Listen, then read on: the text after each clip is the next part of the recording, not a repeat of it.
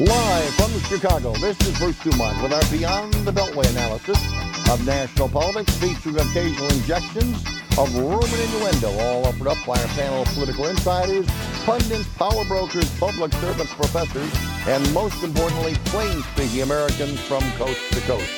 Tonight, featuring commentary by Republican Mike Miller from DePaul University, Judith Sherwin, a pro-Trump Republican from Loyola University, and Chris Veronis, a Trump critic and also a public relations executive.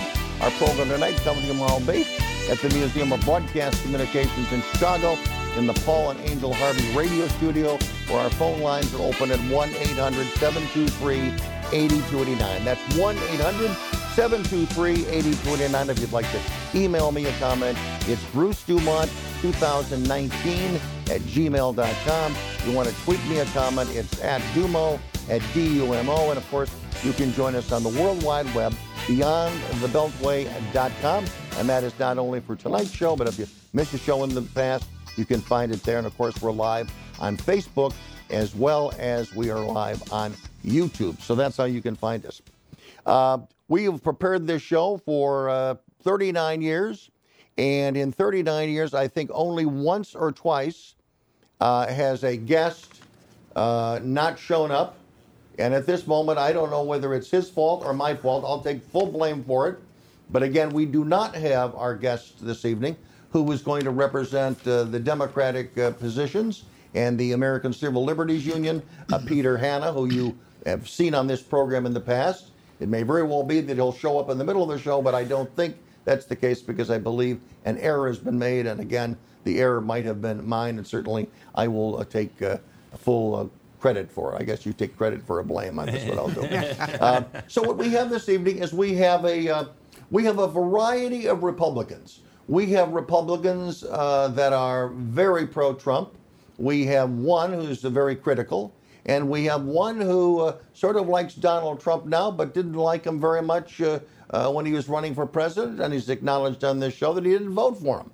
So that, I think, represents a lot of people in this country, so that it isn't necessarily an even, divide at the moment, a binary choice between a Republican and a Democrat. So we're going to have our discussion this evening. Some of it may be a little more to the right than you would like it to be, but I'll try to be a devil's advocate on some of these points. And, one of the things that was going to be the major topic of discussion, it turned out to be maybe not as major as it turned out, and that is the report from Robert Mueller. And I want to go to you, Judy, because you are an attorney. You watched the hearings. You've certainly followed this case for ad infinitum since it's been going on. Right. What was your take? What was the high point and a low point for his testimony, in your view? Well, I think that the low point and the high point, I think, really revolved around the same issue, and that was the issue of whether or not the failure to bring a charge against the president in connection with obstruction of justice had to do with the Office of Legal Counsel opinion that you can't indict a sitting president. Ted Lieu sort of got out of him not completely clear statement that, well, yeah, maybe that was on his mind and that wasn't why he charged him. And then he went to lunch and he came back and he started off the afternoon by saying, well, that's not really what I said and that's not the right way to say it. I did not make a decision on obstruction. And I think that was really a high point, because the Democrats are trying very hard to ignore the fact that the report says there is no conspiracy. They're trying very hard to avoid the fact that, as far as a legal term is concerned, there's no such thing as collusion unless you're talking about antitrust, which we're not talking about.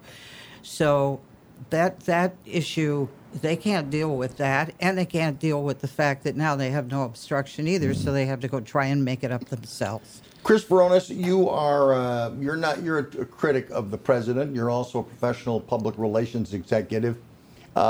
Is this story to the general public, which may not even have watched any of the hearings, is this case clear to them or not?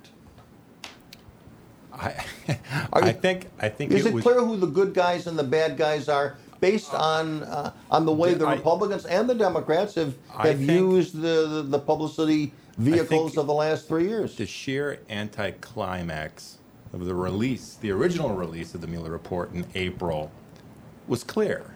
There was no slam dunk. And then you're going to go and drag a 74-year-old retiree out of retirement. The nation's asking him to conduct an investigation on collusion.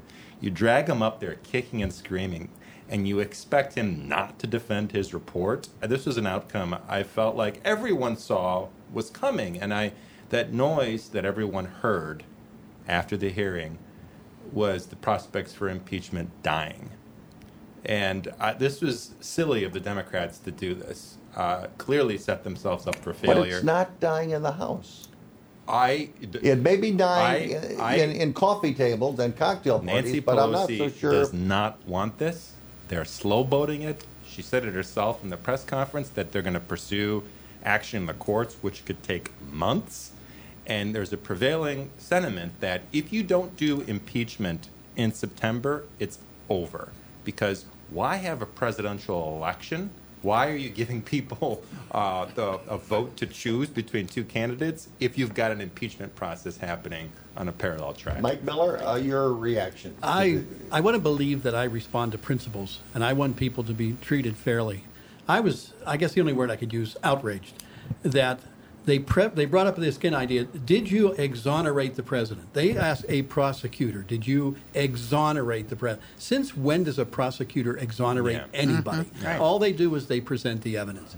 And for these people, they know this. And in spite of it, they try to make it sound to the American people that somehow he's guilty because he wasn't exonerated. Right. And the second piece, if a prosecutor has a bunch of evidence, but it leads nowhere, the idea that you would then present that evidence and smear people, even though it's not enough for you to say these people are guilty and you should have a hearing regarding the obstruction. I think if he had nothing that he could stand behind that was obstruction, he should have there should not have been a part two, a chapter two. Absolutely. There should have been chapter one, and this idea of exoneration is just preposterous. Who at this table believes that an impeachment of the president is a good thing for him politically? Okay, silence. I was surprised by that. I think he may. It would even further. As you said, I'm the person who did not vote for him, Right. but I'm so afraid of the Democrats, and I find Trump to be an interesting man. I really like the court appointments and so forth.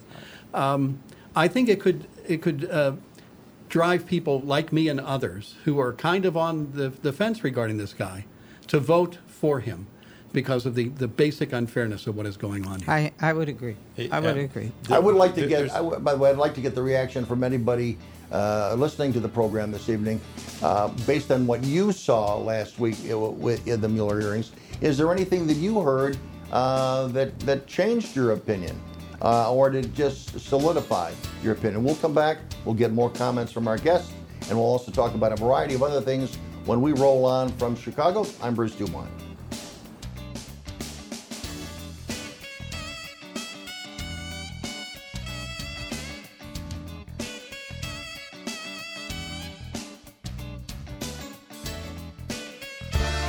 My name is Bobby. I'm a veteran and lost my leg to a roadside bomb. My victory was going from a wheelchair to becoming a weightlifting champion. I'm Sam. I'm a veteran. My victory was finding a career I can be proud of and supporting my family. America's veterans are on their most important tour, the tour of their lives. I'm a veteran. My victory was going from homeless to home. At DAV, we're on a mission to help veterans get the benefits they've earned. I'm a veteran, and my victory was finishing my education. DAV offers veterans of all generations a lifetime of support for victories great and small. My victory was proving that disability is not a limitation. My victory was getting my service dog a new best friend. We help more than 1 million veterans every year as they face and conquer their challenges. My victory is being able to be there for my family. When America's veterans win, we all win. Help us support more victories for veterans. Go to DAV.org.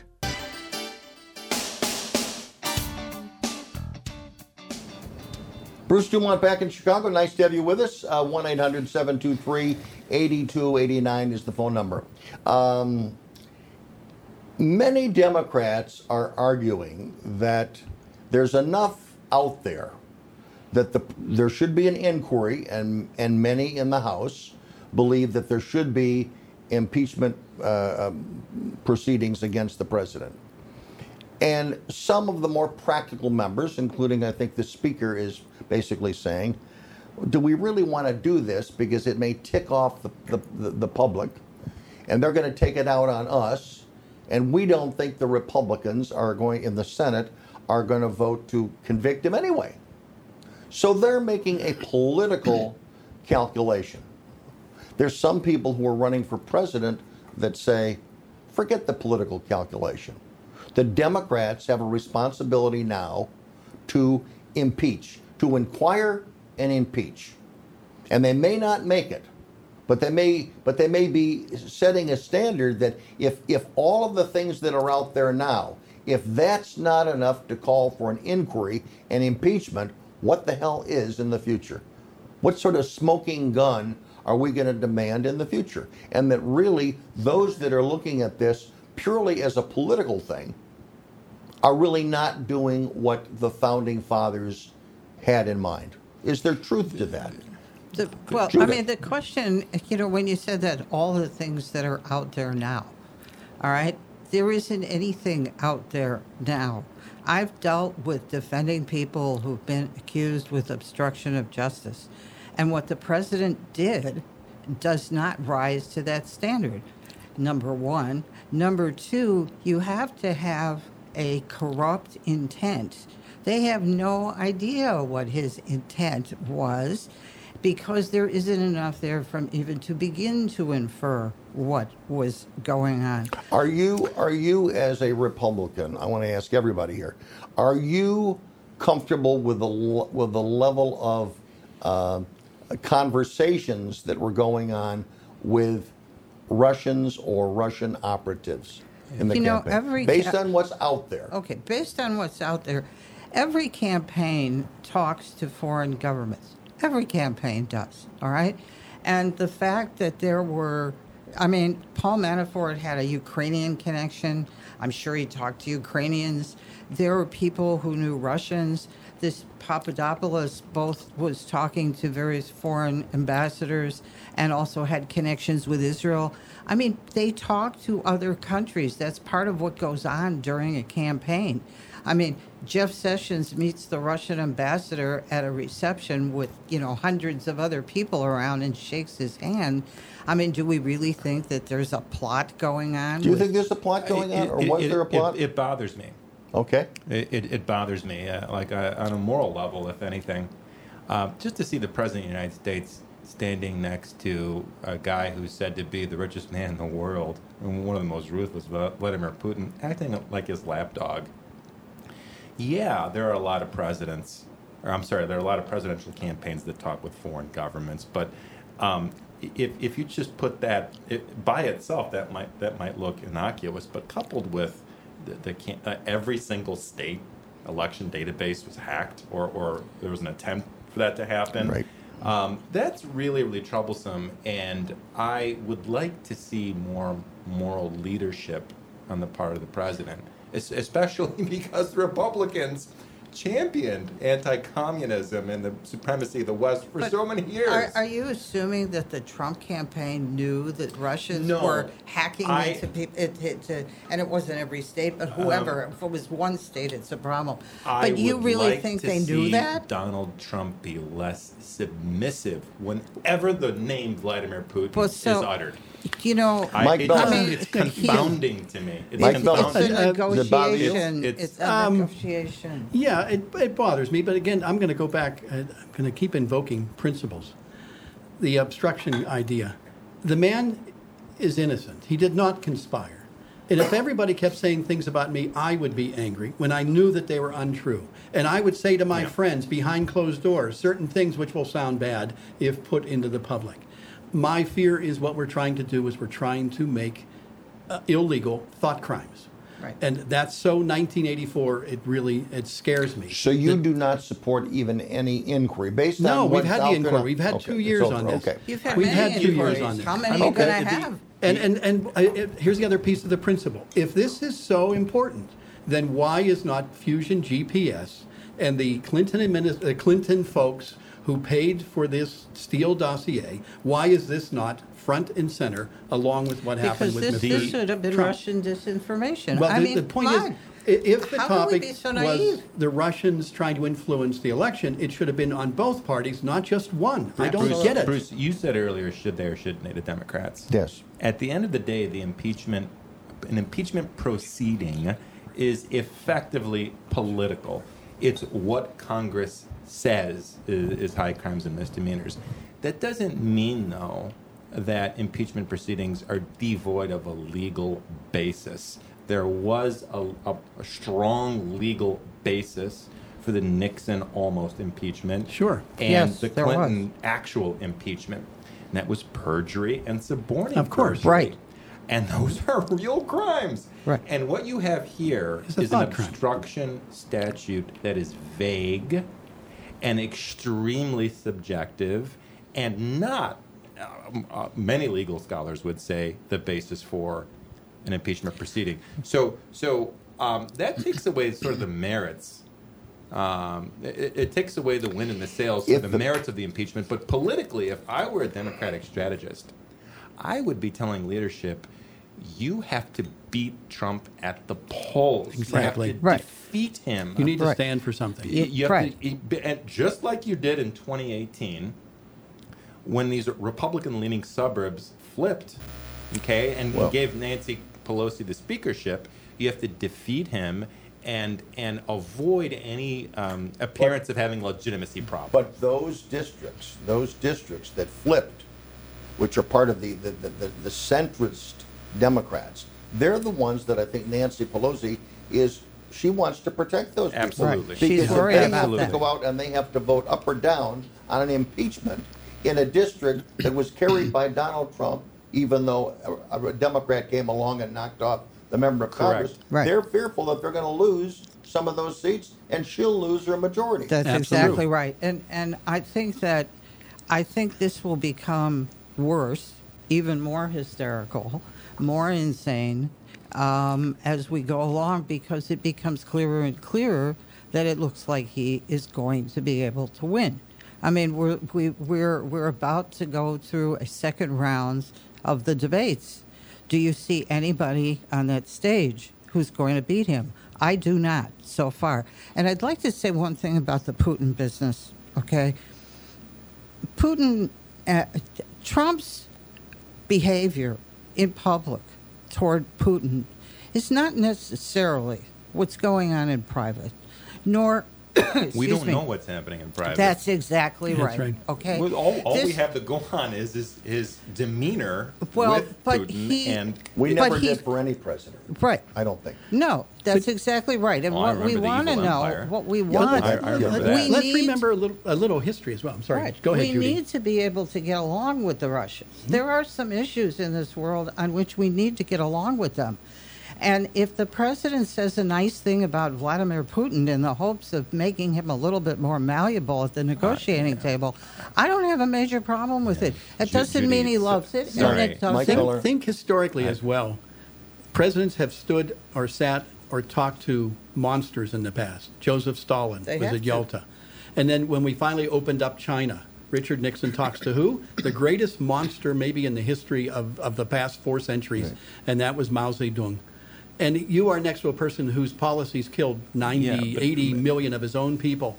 Sometimes to advance the United States, you have to stand next to Mike, monsters. in all the instances you just mentioned, all those nations feared the United States and respected the United States Well, you have- out oh, of that Do you, fear. do you really Mao think Zedong, Russia doesn't? Joseph Stalin. Do you think Russia's Russia economy isn't is the afraid size of of Texas. us? I think Vladimir Putin is just tickled pink that he has this much effect Oh, I agree. on the United Oh, States. absolutely. 'Cause Is he's got there any news. doubt in your mind that he is, if he was successful last time, the relationship between the alleged relationship between the Russians and the Trump re-election effort, is it still going to be present? Is it going to be front and center? I'm sure Or it are is. the Trump people going to say, no, I don't want your help anymore?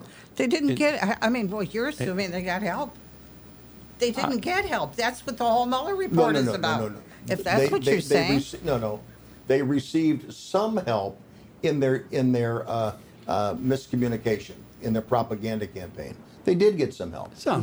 They took anti-Hillary items and they spread them throughout the internet. Now again, there were anti-Hillary items. There were anti-Trump items that they also spread throughout the internet. What were they? That's right. There have been many instances where they said that the Russians were also putting out anti-Trump stuff at the same time.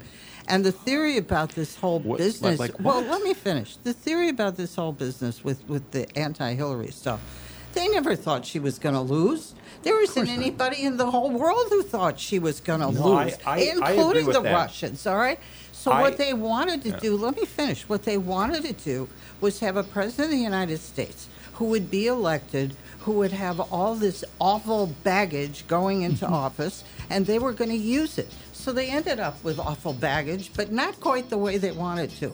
And we have been really complicit in helping them. We've got to pause. 1-800-723-8029. When we come back, we're going to switch gears and talk about a few other things, including the city of Baltimore. Don't go away.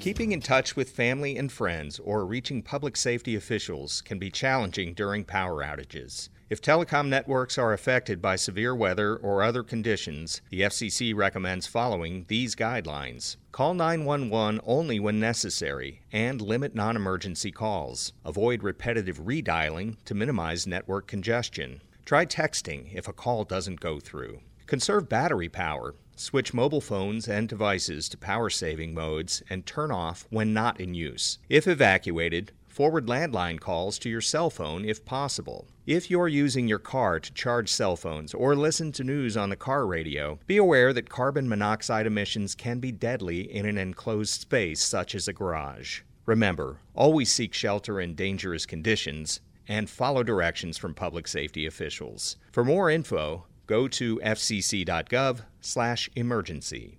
He is. Oh, my gosh, he's so Bruce much Dumont fun. back in Chicago, 1-800-723-8029. We're going to go to calls in just a moment. Let's let our guests introduce themselves, and we begin with Judith Sherwin. Judy?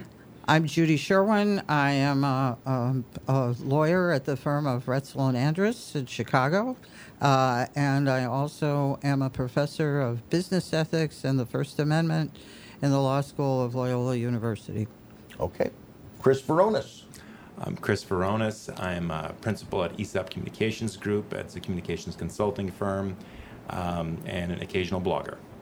And Mike Miller. And I am an economist at DePaul University. Got my PhD from the University of Pittsburgh in 1980. And I've had one job since then. DePaul, a great place to work.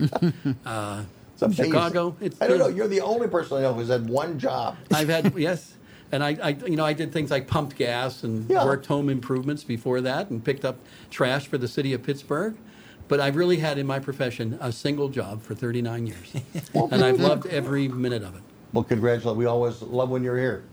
By the way, one of the big stories of actually the last several days is the tweet of the President of the United States going after the city of Baltimore and its longtime member of Congress, Elijah Cummings, who's the chairman of several committees upon which members of the administration have appeared recently. And early last week, the acting director of the Department of Homeland Security, Mr. Kevin McAllen, was invited to participate in a hearing chaired by Elijah Cummings. And if you listen to the story of the presidential tweets and his tweet storm today on all of the shows, at least that I've seen, and I saw 3 shows today, if you look at all the coverage, all the network executive or anchors, they're all decrying what they have described as a racist tweet by the president against Elijah Cumming and against the city of Baltimore. And that's been the big story for the last, let's say, 24 hours. On these programs, I did not see anyone show you the video we're going to show you right now, which is the treatment of the acting DHS secretary when he appeared before the committee of Elijah Cumming. So let's look at that, and then we're going to look at all the you-know-what that hit the fan after that. Here we go. You feel like you're doing a great job, right? Is it what you're saying? We're doing our level best in a very challenging. What does that mean? What does that mean when a child is sitting in their own feces? Can't take a shower? Come on, man. What's that about? None of us would have our children in that position. They are human beings. And I'm trying to figure out, and I get tired of folks saying, oh, they just beating up on the Border Patrol. Oh, they just beating up on Homeland Security. Now, what I'm saying is I want to concentrate on these children. And I want to make sure that they are okay. I will say it, I've said it before, and I'll say it again. It's not the deed that you do to a child, it's the memory. It's the memory. And so, and I told the head of Border Patrol the other day, I said, I want to know what's happening in the meantime. We are the United States of America. We are the greatest country in the world. We are the ones that can go anywhere in the world and save people. Make sure that they have diapers. Make sure that they have toothbrushes.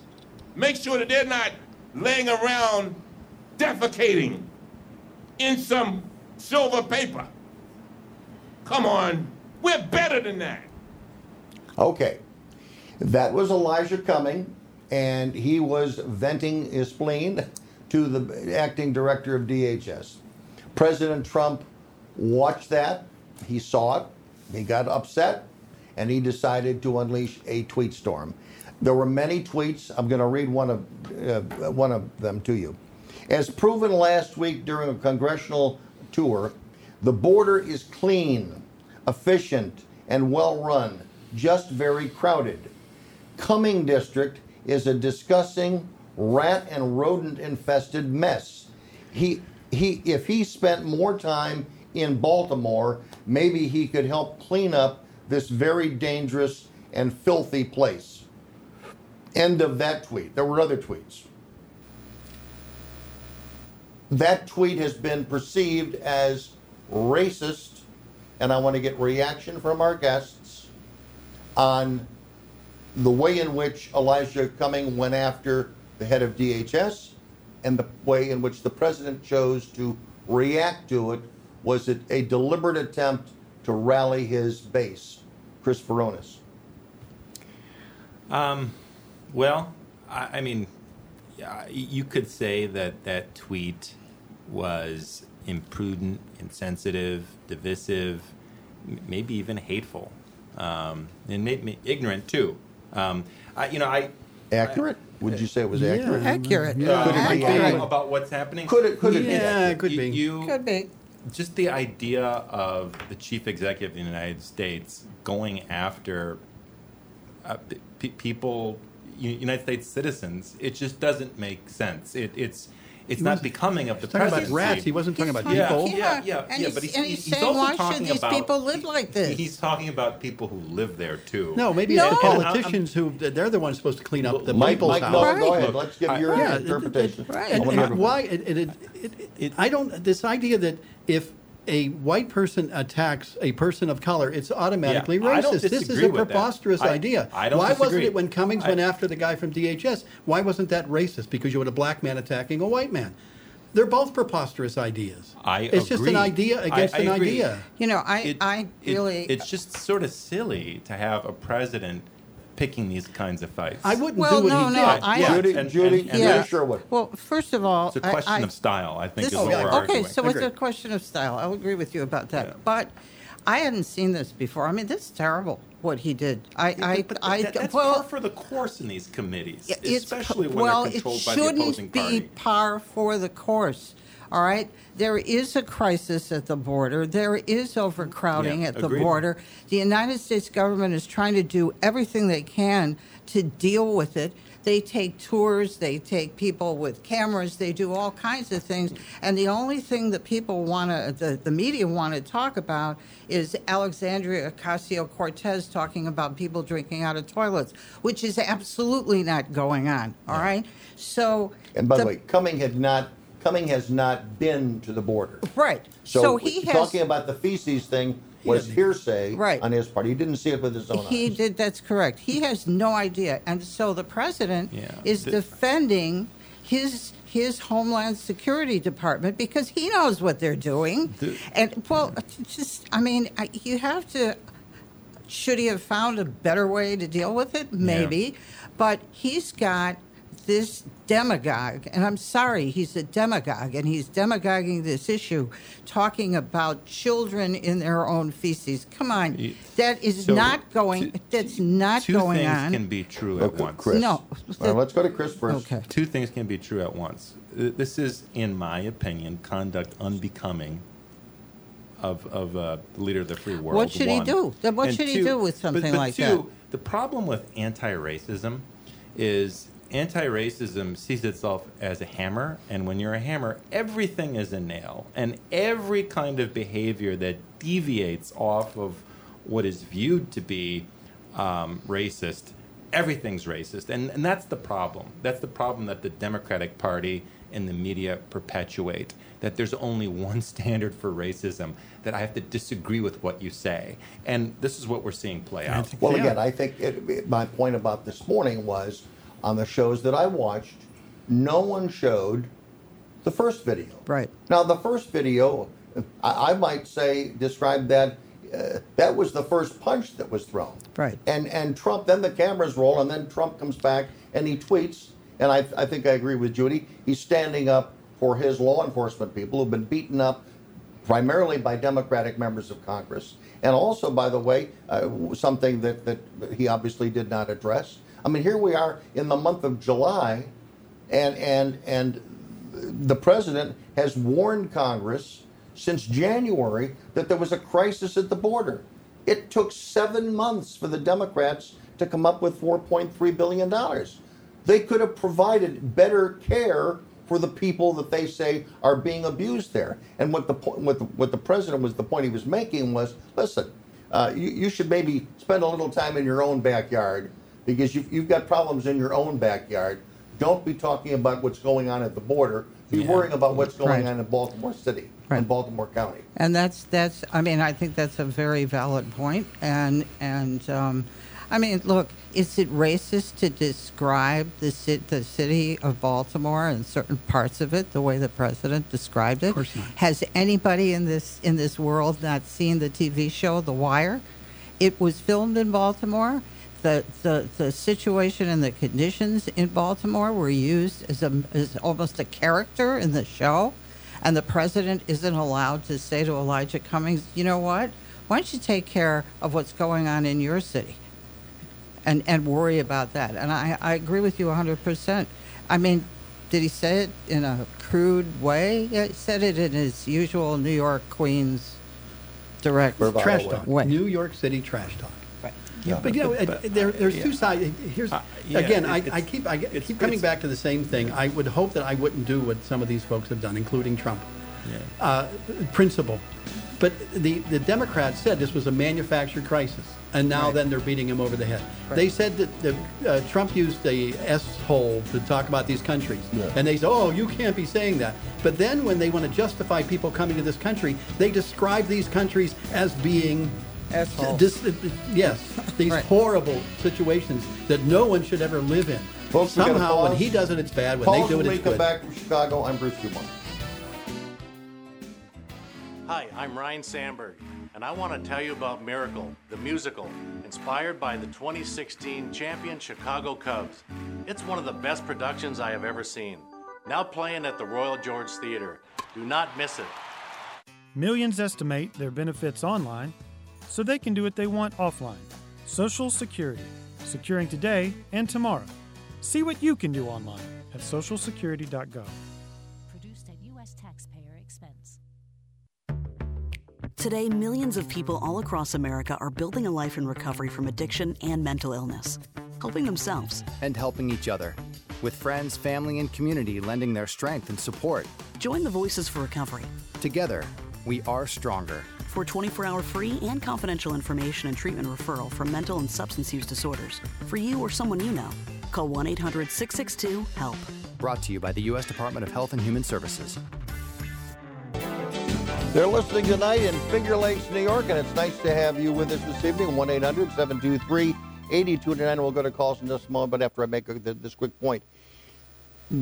Everyone is saying that these tweets, they're fanning the flames of racism. That's silly. What all the pundits are saying, and that it's really going after Trump's base. It isn't even a whistle anymore. It's a bullhorn going after his base because they like when the president is beating up on a black member of Congress. Okay, that's the way they're thinking about it.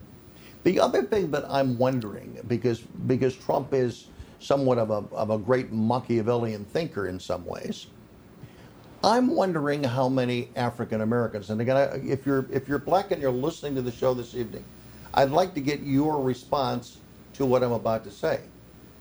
Because it seems to me that if you're black and you live in Baltimore or Chicago or San Francisco or any urban area where there's a large number of blacks, unfortunately, there are parts of the city that are not in good shape. And they may have rats, and they may have other city services that have not been provided. And I'm wondering, in many of those cases, the members of Congress in those areas are all Democrats, and the problems in those communities have been problems for 5, 6, or 7 decades. So I'm wondering, when the national news media goes after President Trump, allegedly for trying to fan the flames of his racist followers, I'm wondering how many African Americans are saying to themselves, you know what, maybe the president's right.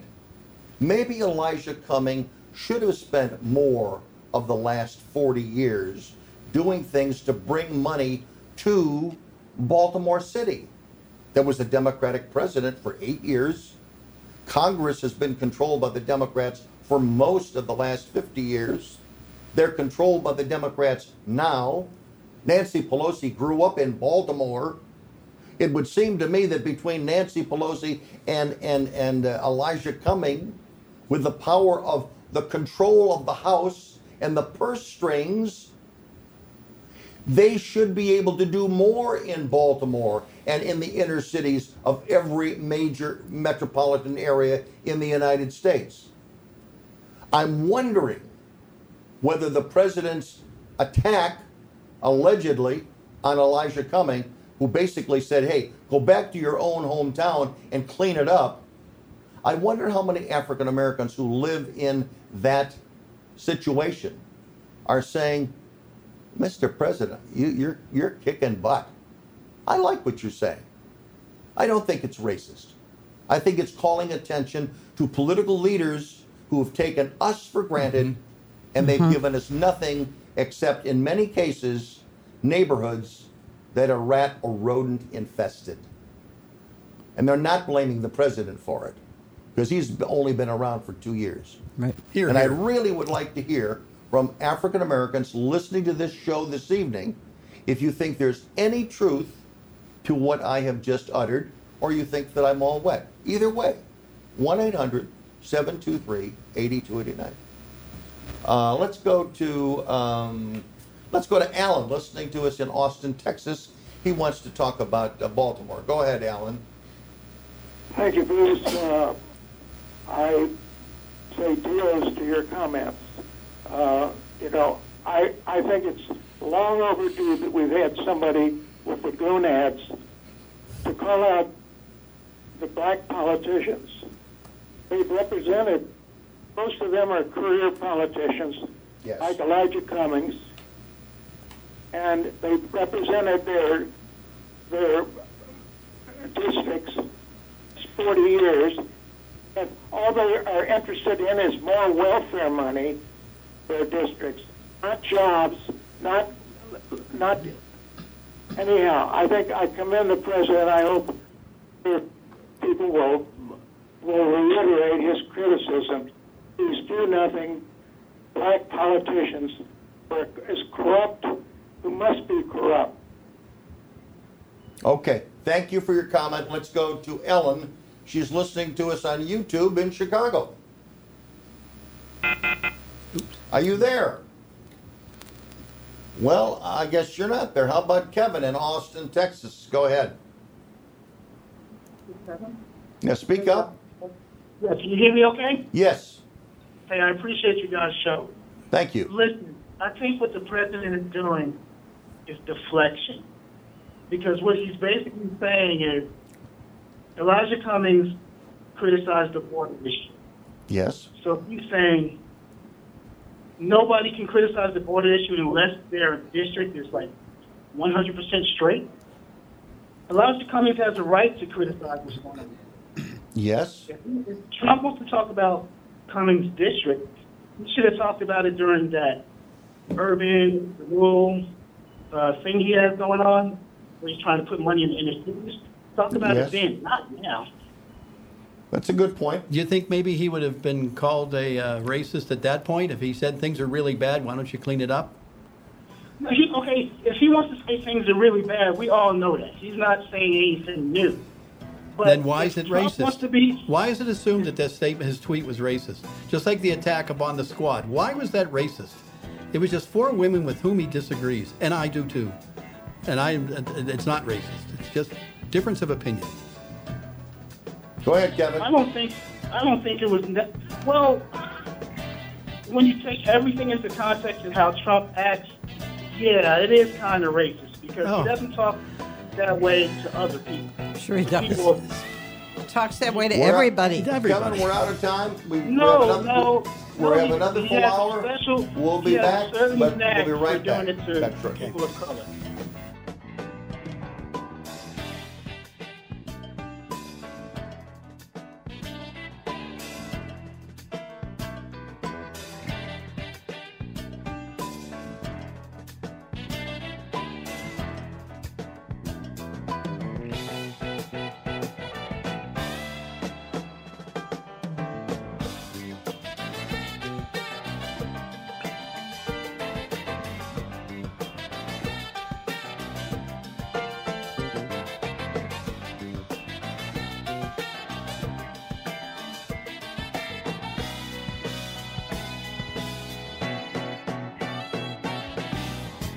Hi, I'm Ryan Sandberg, and I want to tell you about Miracle, the musical, inspired by the 2016 champion Chicago Cubs.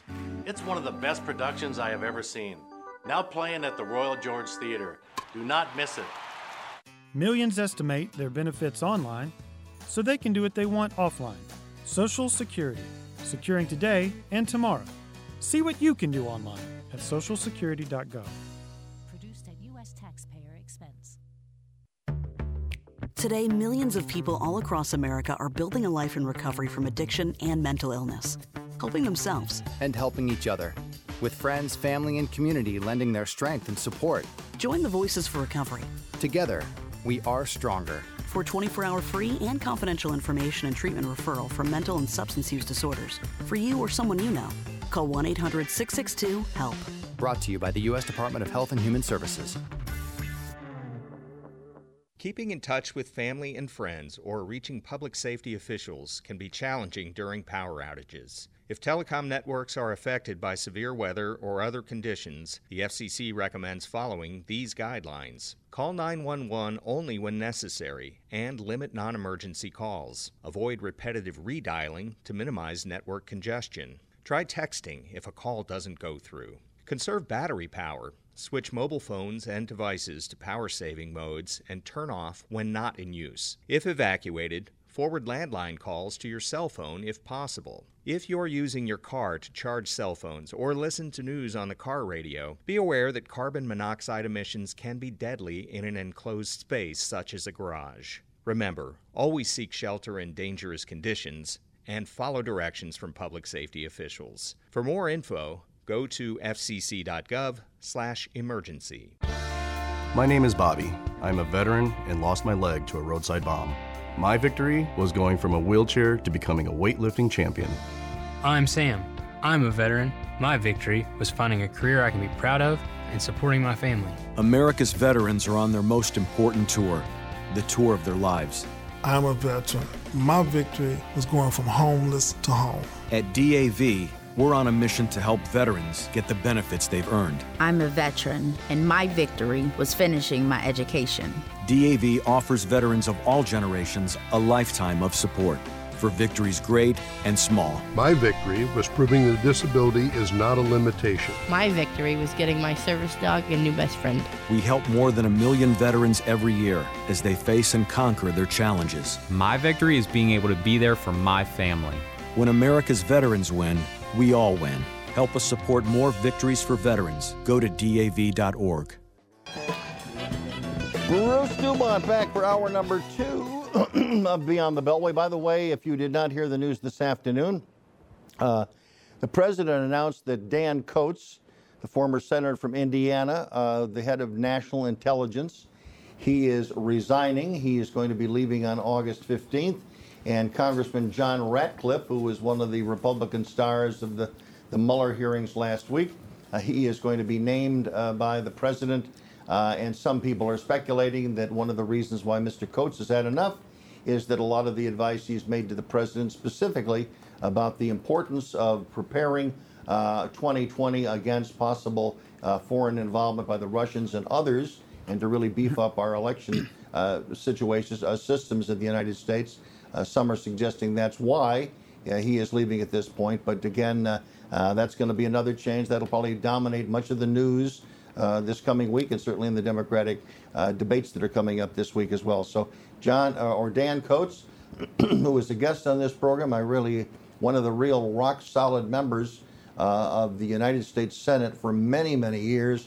And again, sort of a surprise pick to work with Donald Trump when he was elected president of the United States. 2 years is enough, and he has resigned. And again, John Ratcliffe, who was pretty much of a lapdog during the hearings last week, he is now the head of national intelligence, one of the most important jobs in the United States. Reaction.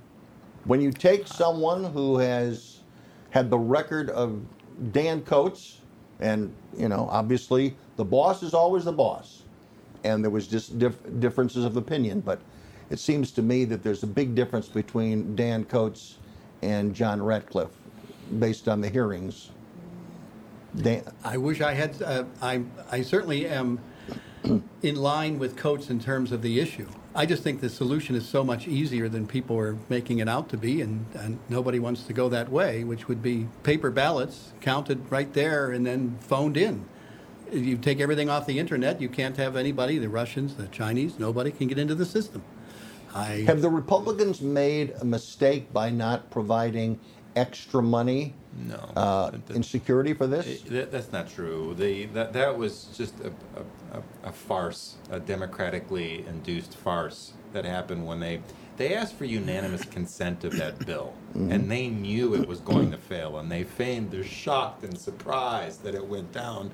Last year, Congress allocated more than $300 million in election security, so that this was just an easy win for the Democrats that the media swallowed whole. But you asked about Dan Coats. But go ahead, finish your comment about Dan Coats. A steady hand, exactly the way you described him. A steady hand, a public servant.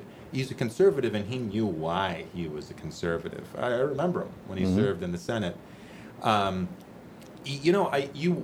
as tough of a job as the presidency is, you want people who are going to disagree with you.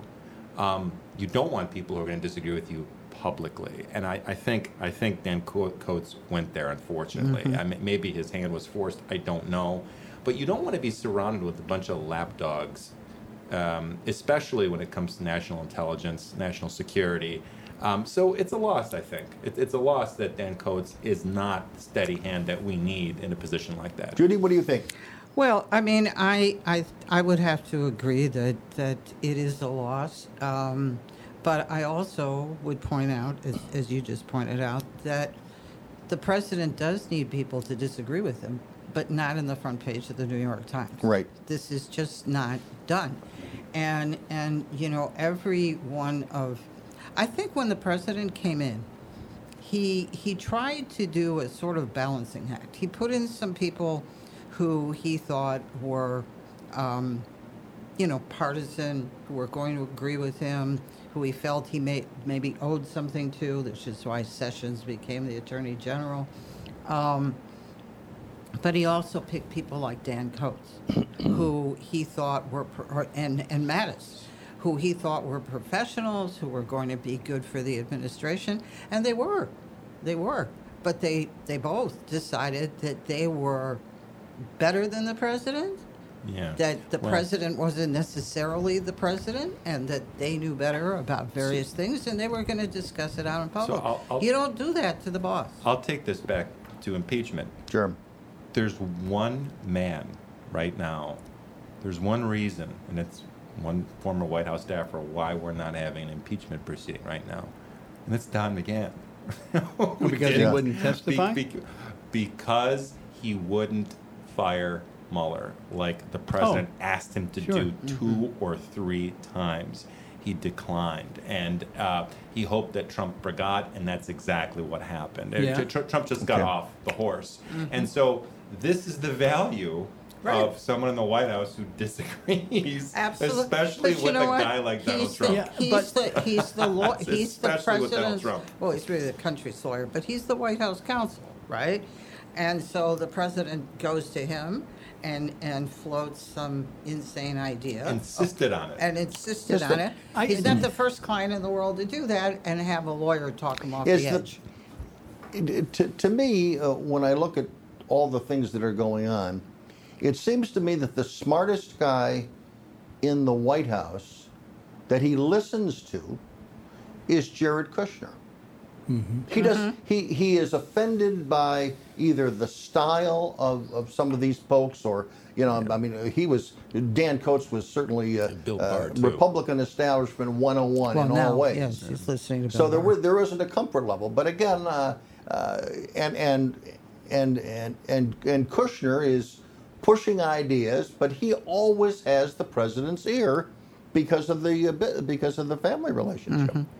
Anyway, we got to go to calls. Let's go to Linda, listening to us in Austin, Texas. Go ahead, Linda. Are you there? Hi, how are you? I am fine. How about yourself? I'm wonderful, thank you. Good. Go ahead. You're on the air. Yeah, I was listening to you regarding, I'm a black female, middle-aged, mid-60s, born and raised in Philadelphia, Pennsylvania. Mm-hmm. I went into the Air Force from Philadelphia, spent some time there, got out, went into law enforcement, retired from there. I currently live in Austin, Texas, and I've been here the last 28 or so years. Mm-hmm. I want to say I completely and 100% agree with your assessment of everything that's going on in Baltimore. I voted and will vote again in 2020 for President Trump. He's done nothing but a great, wonderful job. And I want to say off the top, from the very beginning that I'm very dismayed and upset regarding how people are using the word racism. You're racist so arbitrarily, so generally, to the point that has diminished the meaning of the word, the impact of that word. Yeah, that's a very good point. Linda, we've got to pause here for a moment for a commercial break, but stay on the line. I want to pick up and ask you a couple of other questions. On the other side, we also have a lot of callers, and actually the next segment we'll make them all callers wall to wall. So don't go away. We'll hear from the audience from coast to coast and border to border tonight on Beyond the Beltway.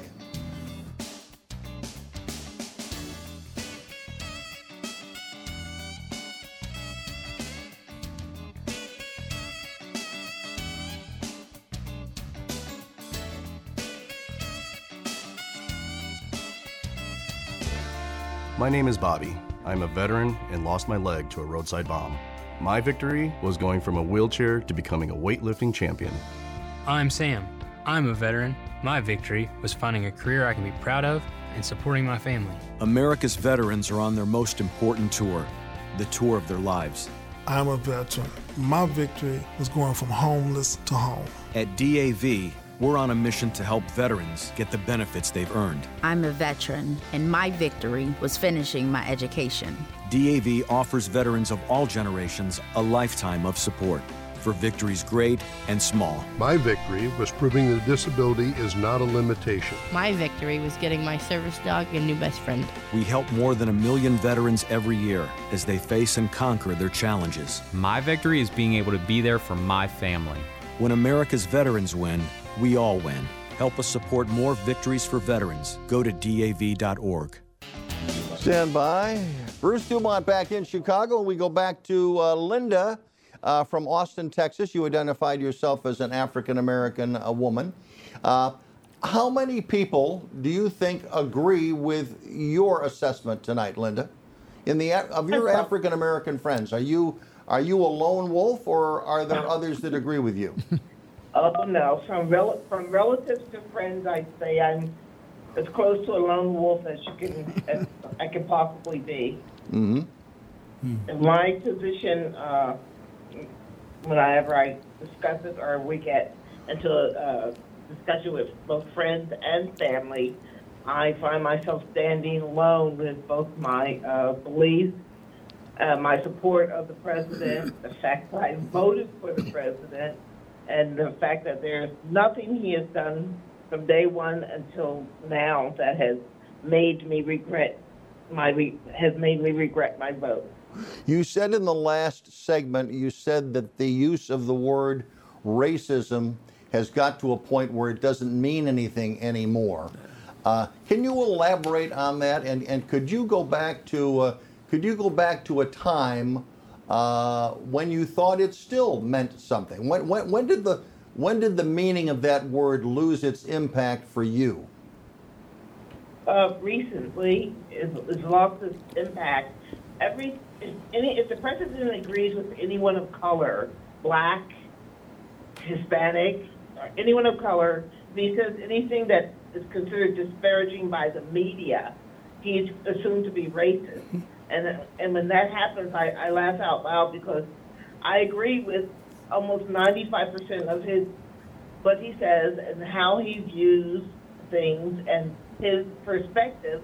So I, as a black woman, would be racist as well then, if we're to use their definition of what a racist is.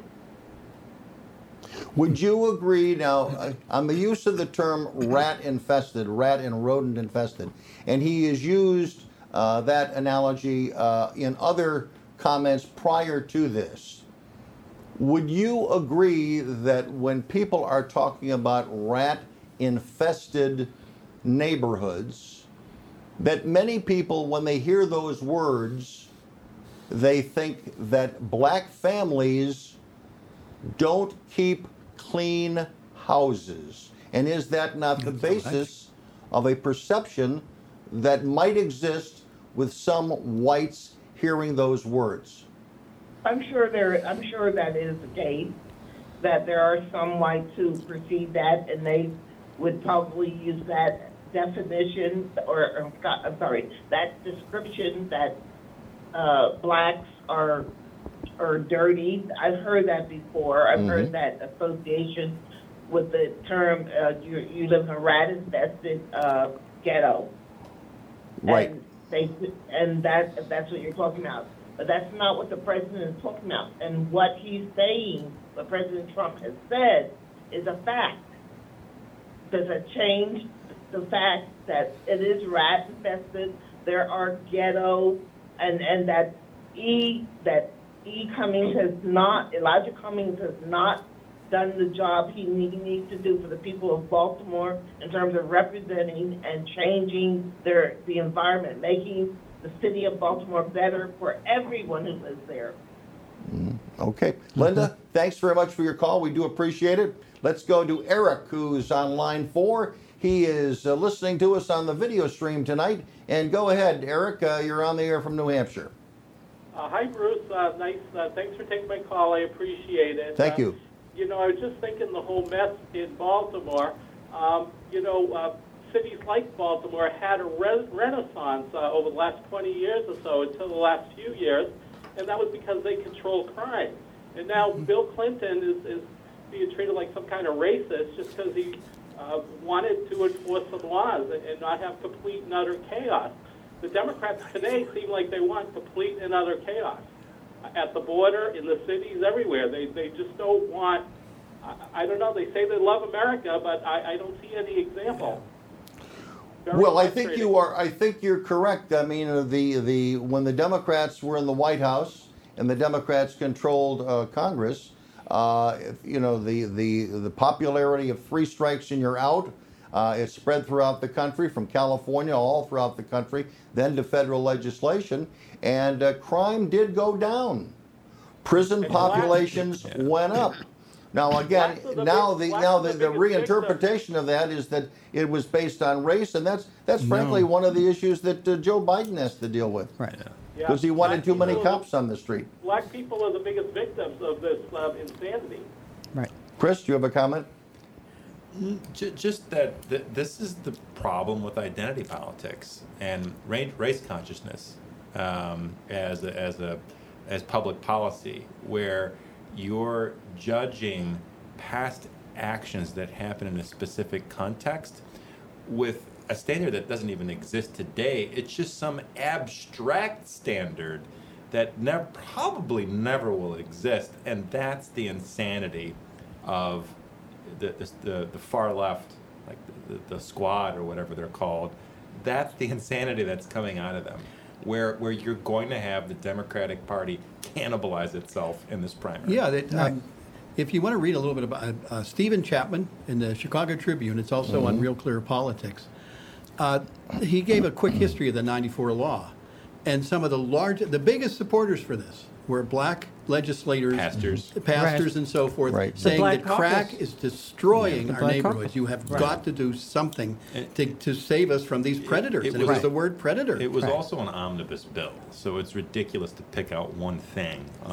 This bill did like a dozen different things. Yeah, I don't want Biden to be president, but I don't want him also. I mean, it's really unfair. The attack upon him by Harris was really unfair.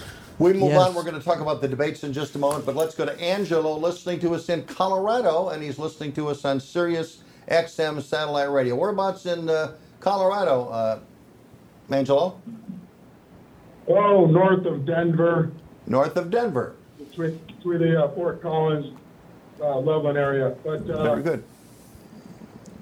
Yeah, Bruce, I like your show a lot. Thank you. Hope you can get on Sirius satellite a little bit more often. Okay. Well, hopefully I'm working on 1 year at a time, so go ahead, Angelo. Aren't we all? But I like to touch base about the Mueller report. And one of your guests there was talking about Trump is an obvious lapdog to Putin, and I'd like to disagree with that, especially when you got Obama on the hot mic, especially when you got Obama with Syria and the red line, and then also decommissioning missile defense for NATO. I don't think Trump is a lapdog. No.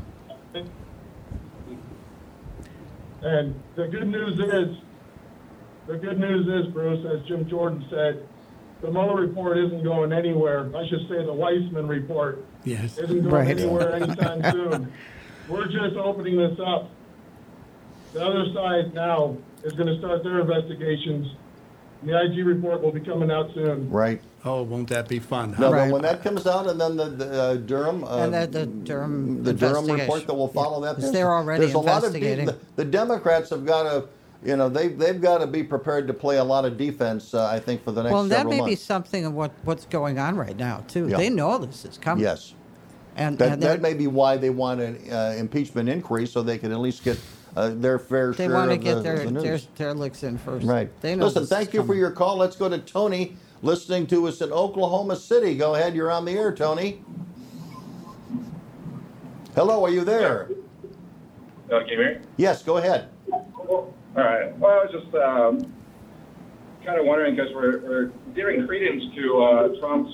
Hold on, sir. Hello? So, Yeah, turn your radio down because we're on delay. So go ahead once your radio is down, okay? Are you there? Well, are you there, Tony, or not? Or we're going to move on. Okay, so I was saying we're giving credence to the whole thing about Elijah Cummings going back to his Baltimore and fixing the thing when it's under the purview of Congress, federal, congressional oversight to oversee federal programs. Where, however, Elijah Cummings is a federal worker. He doesn't oversee state and city maintenance. That's under the purview of state governors, mayors. There's no question about that. However, if you are a member of Congress and you represent a large municipal area, your responsibility, and in many cases you take pride, how much federal funds you are pouring into your city. It may be for improved police department, it may be improved for water system, and may be improved for education. But again, congressmen every 2 years, they take their bows on how much federal bacon they've been able to bring back. So again, you can't connect. You cannot make a direct connection, but certainly the fuel that comes to help many social services in Baltimore County, it comes through the federal government. It has for 100 years. So that's. And so, does he have any more or less than other places? No, but as the member of Congress and as a committee chair, he has a lot of clout. And I'm sure that money flows into that municipality, and it goes where he would like it to go. I mean, you would hope that that's what a member of Congress does, because they are close to their constituency, they're close to the problems in the city, and I would hope that a congressman has something, and that he would have, the ability to funnel money where he wants it funneled. So you can't. You can blame an alderman, you can blame a mayor, you can blame the local city council, but again, in this particular case, you also cannot look the other way and say that a ranking member of Congress for over 40 years has no footprints or fingerprints on what happens in Baltimore. He does. Back shortly. Well, I'm not saying he doesn't. Keeping in touch with family and friends or reaching public safety officials can be challenging during power outages. If telecom networks are affected by severe weather or other conditions, the FCC recommends following these guidelines. Call 911 only when necessary and limit non-emergency calls. Avoid repetitive redialing to minimize network congestion. Try texting if a call doesn't go through. Conserve battery power. Switch mobile phones and devices to power-saving modes and turn off when not in use. If evacuated, forward landline calls to your cell phone if possible. If you're using your car to charge cell phones or listen to news on the car radio, be aware that carbon monoxide emissions can be deadly in an enclosed space such as a garage. Remember, always seek shelter in dangerous conditions and follow directions from public safety officials. For more info, go to fcc.gov/emergency. Bruce Dumont back in Chicago. Nice to have you with us. A reminder that on the 30th and 31st, actually next week, the Democrats are going to be having their debate on CNN. And again, on the 30th, let's take a look at the people that are going to be debating on the 30th. You have Elizabeth Warren. You have Bernie Sanders. You have Beto O'Rourke. You have Pete Buttigieg. You have Amy Klobuchar. You have John Delaney. You have Tim Ryan. You have John Hickenlooper, you have Marianne Williamson, and you have Steve Bullock, the governor of Montana, who will be making his first appearance. And then the next night, the leaders, the main card is Joe Biden and Kamala Harris, Julian Castro, Jay Inslee, the governor of Washington, Kirsten Gillibrand from New York, Tulsi Gabbard, Senator Michael Bennet, of Colorado, and also Bill de Blasio and Andrew Yang, who was on television today. And what do you think of, Professor, let me ask you. Okay. 21st birthday, everybody in America gets $1,000, and every month after that, they get $1,000. It's no way. $12,000 a year. Every American gets it. No. No. Why is that not a good idea? I understand what he's trying to do. But some people will point back to talk about Milton Friedman, the free market guy. But his was a negative income tax. Right. And his idea was that everybody would be guaranteed a certain minimum, but the government wouldn't give money to people like Warren Buffett or to me or to you. You would only give it to people who are truly in need. Yes. And so I do not want people starving in the streets. I think we should do it through our religious teaching. As a Christian, I'm supposed to do that. But if the government is going to be a means through which we can redistribute some, I want to make sure that there's no people who are starving. But beyond that, I don't think we should be giving money to everybody. Someone, you know what, here's your $12,000, because part of the plan is to do away with welfare. That's not going to happen. You don't think that will work? That's what even Milton Friedman said. All you would do this is through the IRS. You would need no bureaucracy running things such as aid to families with dependent children and so forth. Everybody would be guaranteed this minimum income. But how much money would the IRS? How much money would be saved if you did away with those various agencies? I just don't believe they'd be done away with. They're not going to be done away with. They never do away with those agencies. I agree with that. The idea is interesting. I'd like a debate on it. It's he's going to try to do it. Well, no, on both sides, legitimately, to the extent that can happen nowadays. But I mean, it was a Milton Friedman idea. Charles Murray actually supports the idea of universal basic income right now. The Friedman idea. But the point that you made, Mike, is I agree with. The reason why the idea is not attractive is because the welfare bureaucracy that we have ain't going anywhere. That's right. And this is being sold by conservatives as like a dollar for dollar swap almost. But you will never get rid of Medicaid, for example. You'll never get rid of TANF.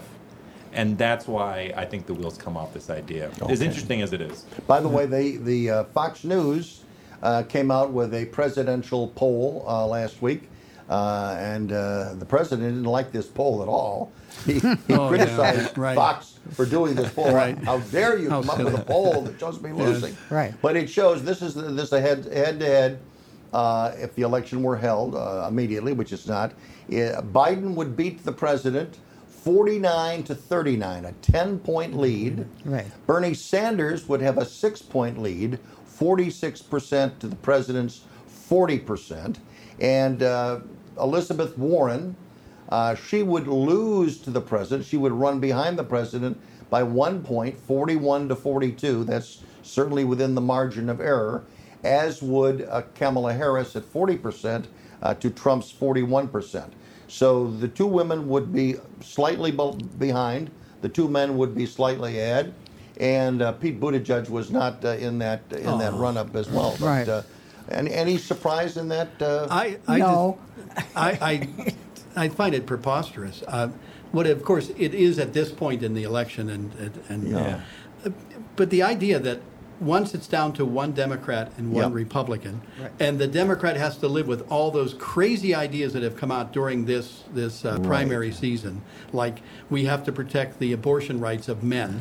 Things like this are going to come out, and they're going to bite the Democrats. And there's not a chance that Joe Biden can keep up with the energy of a Donald Trump. He's going to appear to be old and doddering, and we're not going to elect He's going a to socialist. He's going to make Mueller. He's going to make Mueller look sharp in comparison. Judy, I was out shopping yesterday, and I found something. I almost bought it for you.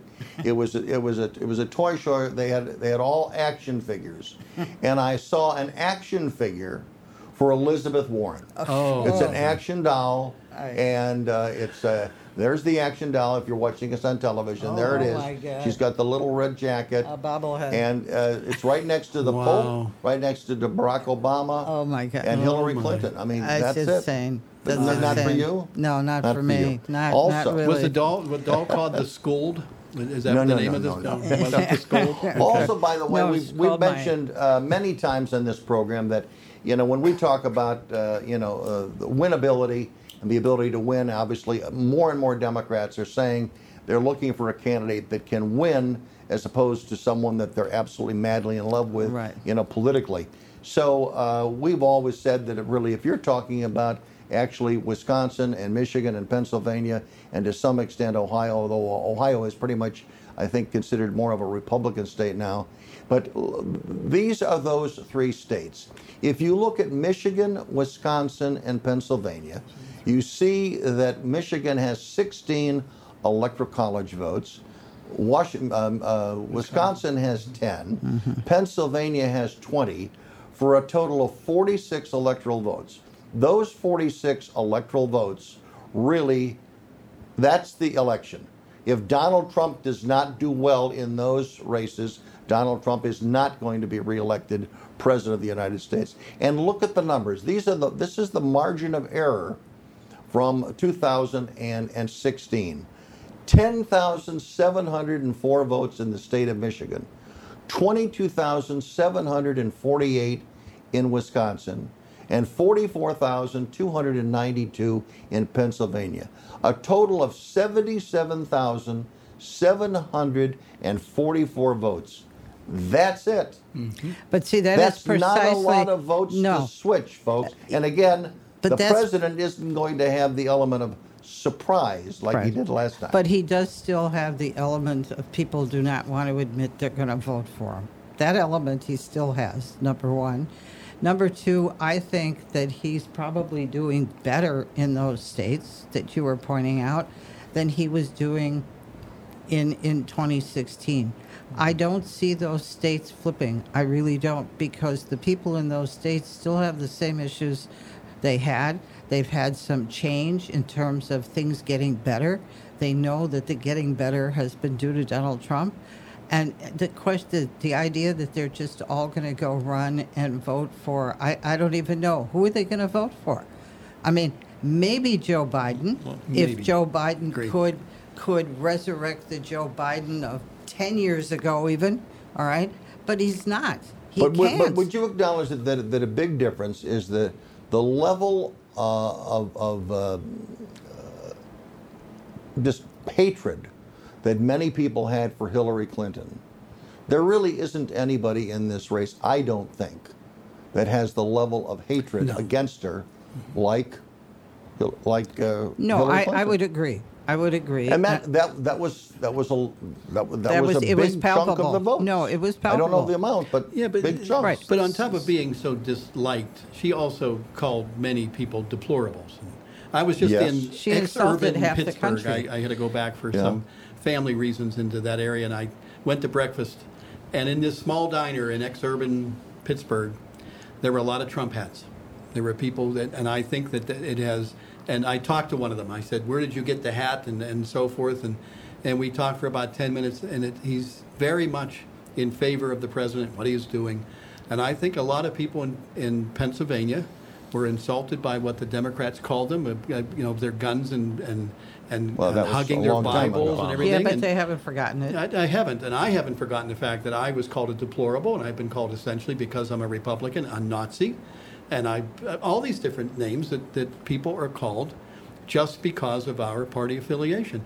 So that kind of anger, even though we're not angry against Hillary, we're angry against a party that looks down on us the way that they do. Some Democrats are arguing that the way that you win in these states, if you look at where these 77,000 votes came from, they came from, in many cases, the big cities like Philadelphia, like Detroit, and Pittsburgh, and Madison, and Milwaukee, rather. You look at those markets, and the number of African American voters was significantly down. I think it was fairly the same in Philadelphia, but it was the lack of black turnout in the big urban areas of those states. That was the difference. That's the 77,000 votes. So again, what candidate is going to bring? I mean, do you think Kamala Harris has the appeal that Barack Obama had as the first black man to run for president of the United States? The question is, who's going to do this? Who's going to bring him out? Do you think that Kamala Harris would do better than Hillary Clinton. That's what you've got to measure. Is there somebody out there that's going to do better with Hillary Clinton, that's going to get a larger black vote without being someone that is a level of hatred that Hillary has? That's Harris. really the challenge. And when we come back, I want you to make the point, because we have one more segment to go, and we will bring it to you shortly. Don't go away.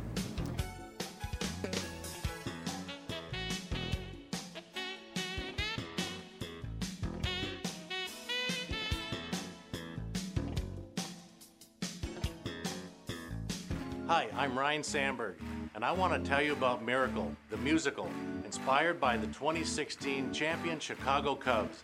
It's one of the best productions I have ever seen. Now playing at the Royal George Theater. Do not miss it. Millions estimate their benefits online, so they can do what they want offline. Social Security, securing today and tomorrow. See what you can do online at socialsecurity.gov. Produced at U.S. taxpayer expense. Today, millions of people all across America are building a life in recovery from addiction and mental illness, helping themselves and helping each other, with friends, family, and community lending their strength and support. Join the Voices for Recovery. Together, we are stronger. For 24-hour free and confidential information and treatment referral for mental and substance use disorders, for you or someone you know, call 1-800-662-HELP. Brought to you by the U.S. Department of Health and Human Services.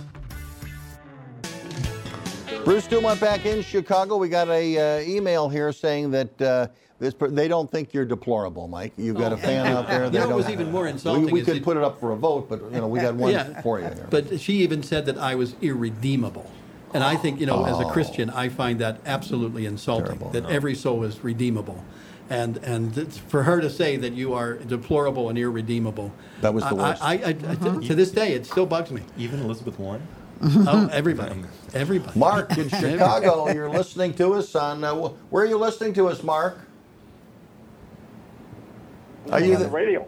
Oh, you're listening to it on the radio. Very good. Go ahead. What's your question? Well, just two quick things. You can put racism next to the term breaking news. I think they're so overused, it's ridiculous. Yeah. And then I just wanted to make a comment. That's good.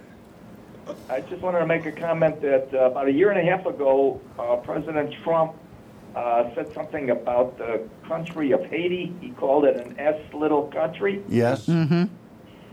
And about a week later, the BBC, they had a film crew in Florida, and they interviewed a bunch of Haitians, and they said he's right. That's why we moved out of Haiti, and we're living in Florida. They were saying how corrupt the government in Haiti is. Right. And they said that we moved to Florida to get away from the corruption, and President Trump is right. Yeah. So, no, that's a good point. Another point that came up this week, Mark, and I want to get your thoughts on it. And this did not get a lot of publicity because the president steps every time he tweets, he upstages his message. But there was a big agreement with Guatemala this week, and basically Guatemala agreed to cooperate with the United States to be a third country, so that anyone who's living in the triangle down there, any one of those three countries, they can go to Guatemala, they can make their application for asylum to the United States there. There you go. Right. The decisions can be made there, and then if you make it to the United States, you make the next step. Now, this was something that, this didn't sound like this was this idea that needed a think tank to come up with this idea, but finally President Trump got it done, and he said, by the way, there's been some encouragement for them to do it. Maybe they're going to deal with some terrorists. Right. So, I mean, it was the use of the tariff to sort of solve the problem. But that's a big problem that didn't need Congress to be involved in. Of course, and I've argued over the years I've been on the show that as a conservative, I am very much in favor of immigration, legal immigration, where they come in through the front door. And this is the perfect way. And I'd be willing to accept twice as many legal immigrants. But just please come in the front door. But you're not allowed to say that. I'm probably now a racist because I said that. Judy? Well, I mean, yeah, I agree. That was a wonderful agreement. I mean, I think also the agreement that he's made with Mexico to deal with the migrants and the problems there has also been downplayed, and hardly anybody knows anything about it. Some of that is because, you know, he issues tweet storms, and then people focus on that. But the media is very happy to, I mean, this is clickbait. This is stuff that people want to see. They're not so interested in an agreement that might actually solve the illegal immigration problem. No, they want an issue between now and next November. I don't agree with that. I mean, do you think the media is interested in any of this? We've got an impasse in immigration because neither side wants a deal, basically. Right. Wait.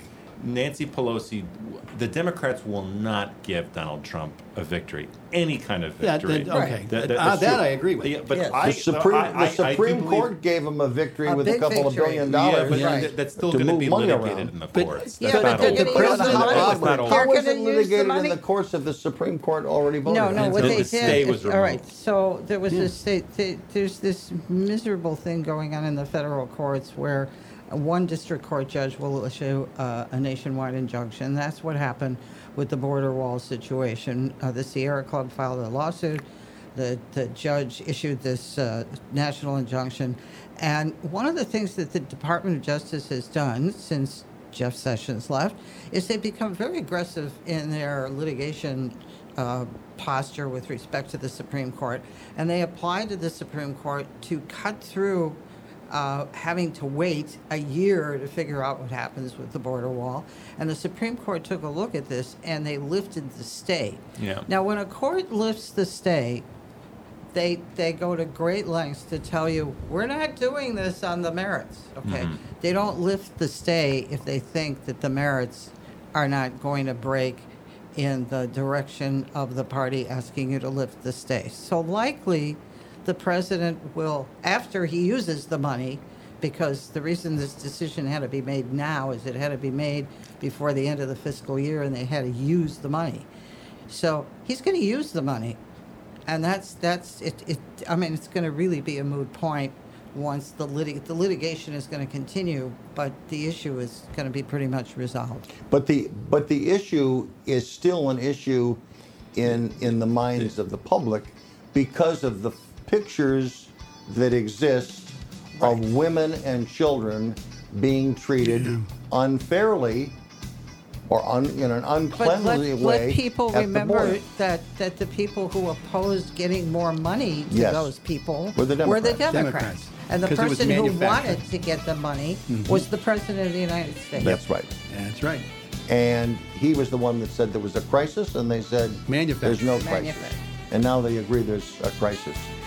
We are out of time for those standing on the line. We are sorry we're not able to get to you this evening, but I want to thank our guests. Chris Barones, thank you very much for being with us. Judy Sherwin, always a pleasure to have you with us. Thank you. And Mike Miller from DePaul University, thank you very much. Our thanks to Hector and Brita and Andrew and Fritz for their assistance in the production of this program. I'm Bruce Dumont. Until next Sunday night, good night from Chicago.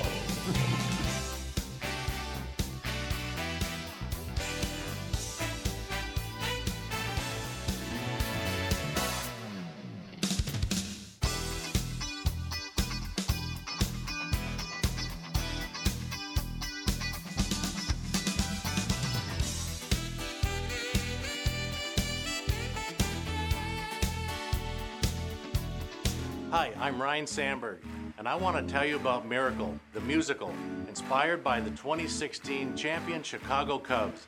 It's one of the best productions I have ever seen. Now playing at the Royal George Theater. Do not miss it. Millions estimate their benefits online, so they can do what they want offline. Social Security, securing today and tomorrow. See what you can do online at socialsecurity.gov. Produced at U.S. taxpayer expense. Today, millions of people all across America are building a life in recovery from addiction and mental illness, helping themselves and helping each other, with friends, family, and community lending their strength and support. Join the Voices for Recovery. Together, we are stronger. For 24-hour free and confidential information and treatment referral for mental and substance use disorders, for you or someone you know, call 1-800-662-HELP. Brought to you by the U.S. Department of Health and Human Services.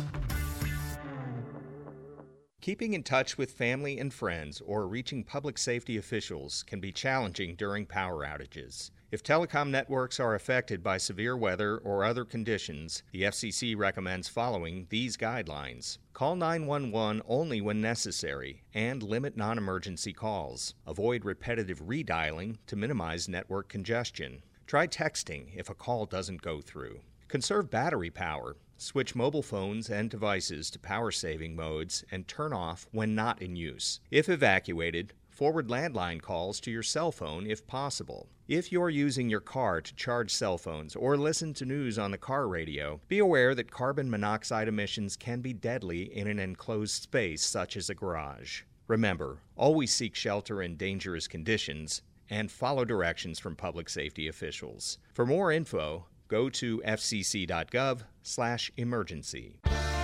My name is Bobby. I'm a veteran and lost my leg to a roadside bomb. My victory was going from a wheelchair to becoming a weightlifting champion. I'm Sam. I'm a veteran. My victory was finding a career I can be proud of and supporting my family. America's veterans are on their most important tour, the tour of their lives.